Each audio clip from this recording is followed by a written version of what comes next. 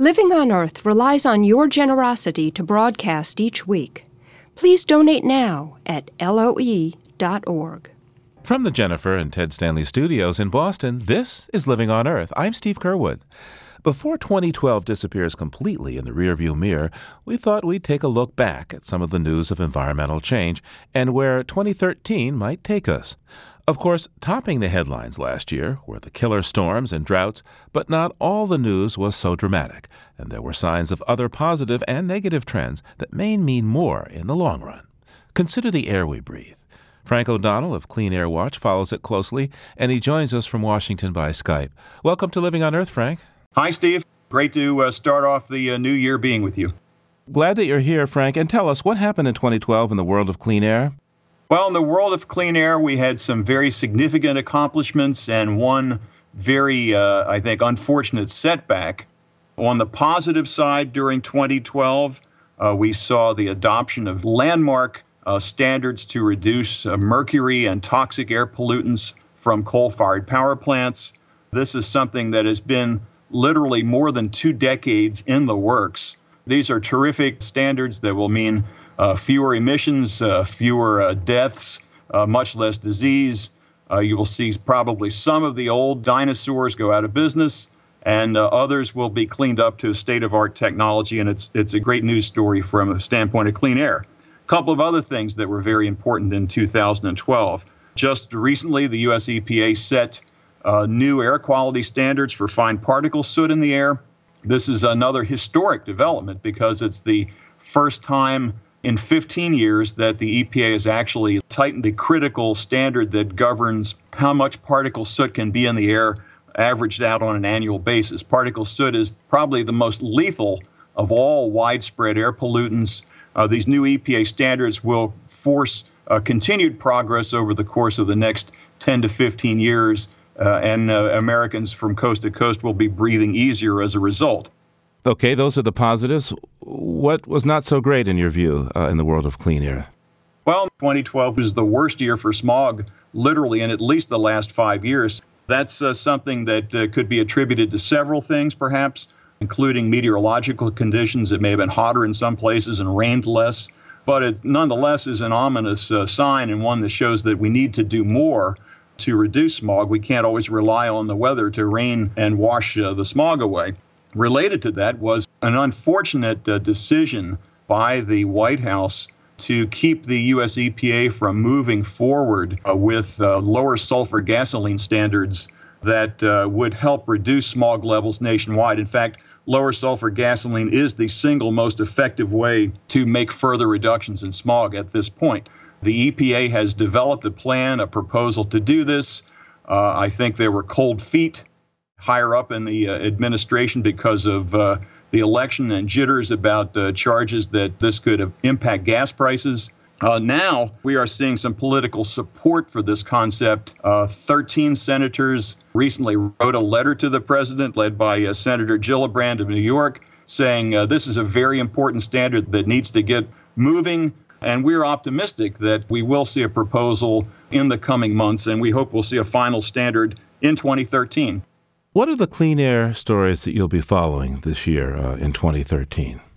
Well, a couple of things. I think first and foremost on the front burner is this question of the EPA moving forward with standards for low sulfur gas. But another thing that's going to be very important and related to this is an update of the national air quality standards for ozone or smog. The scientists have basically found that there is still a very significant need to set tighter and tougher standards for ozone because of the harmful health effects, even at levels that are today considered lawful. Right now, the EPA is on a schedule to propose new air quality standards by the end of 2013. I anticipate there's going to be a lot of battling over that because I think the affected industry groups are going to try to delay that further, arguing that either it's going to cost too much or that it's not necessary or both.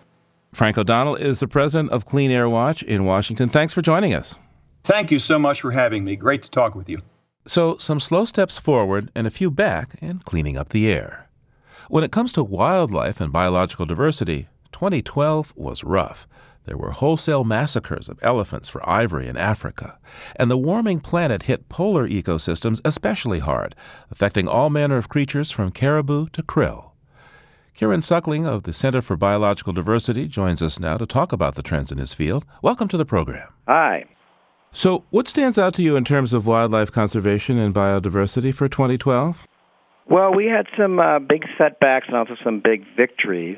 I think that the biggest setback for wildlife was the removal of the gray wolf from the endangered species list in Wyoming and the subsequent frenzy of shooting, which has now killed hundreds of wolves in Wyoming, Montana, in Idaho. What was the rationale for taking the wolf off of the endangered species list? You know, the argument was that these wolves were eating cattle, and so the ranchers were very upset with this, and they wanted the wolves off the list. They wanted to be able to kill the wolves so that they wouldn't eat cattle.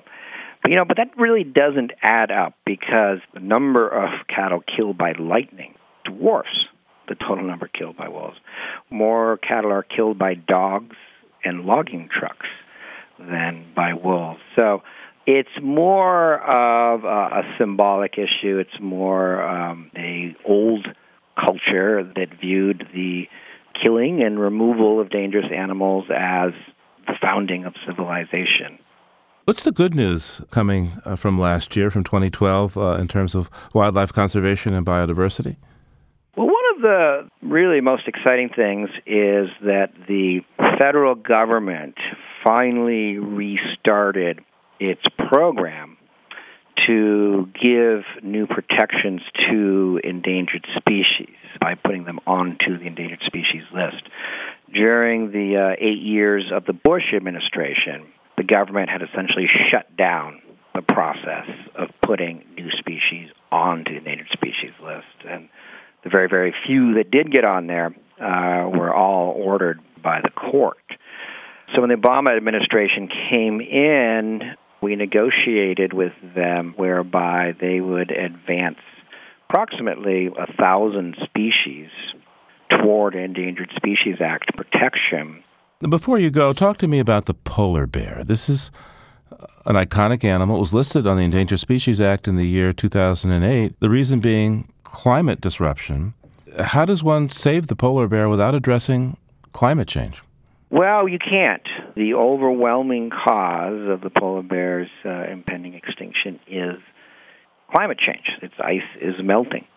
And so what we have to do is start to reduce greenhouse gas emissions to save the polar bear. But unfortunately, the Bush administration, and then after that, the Obama administration, put into place rules which say we will not reduce greenhouse gas emissions for the polar bear.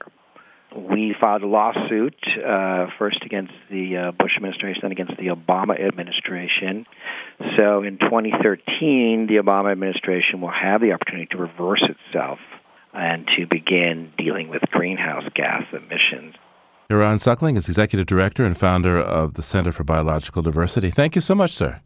Thanks for having me on. Appreciate it. One effect of the failure to control greenhouse gas emissions is increased acidity in the oceans. But when it comes to the state of the seas, it's not all bad news. That's according to the founder of the Blue Ocean Institute, Carl Safina.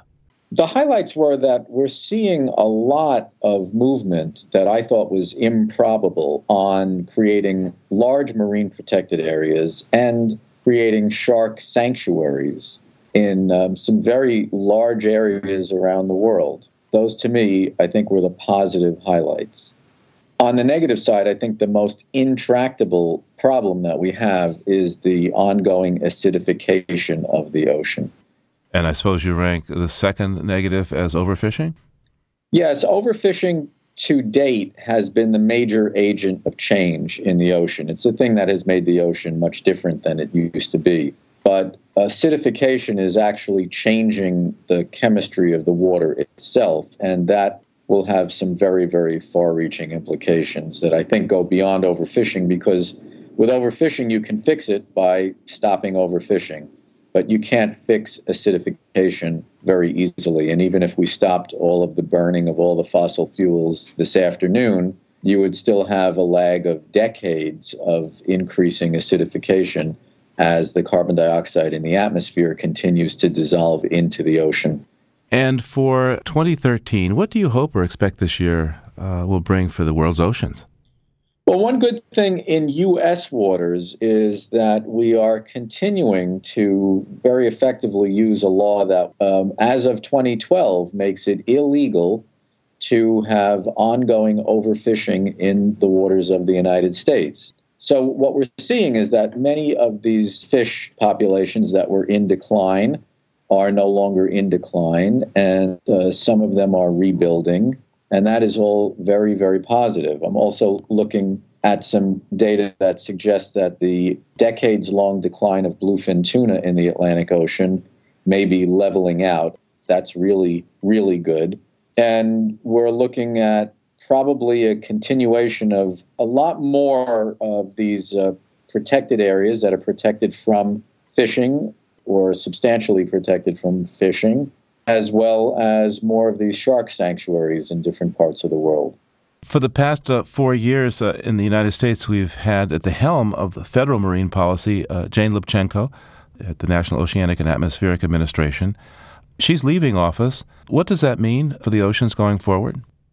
Well, it remains to be seen. Jane was a very, very strong advocate of science-based management, and people who don't like science-based management did not like Jane. And of course, the only hope we have really is science-based management, because if you don't manage based on the information that you have, you're not going to make very good decisions.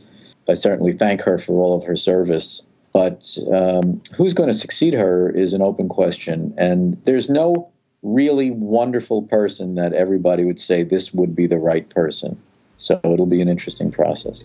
Carl Safina is an author and founding president of the Blue Ocean Institute. Thanks so much, Carl. Thank you so much for thinking of me.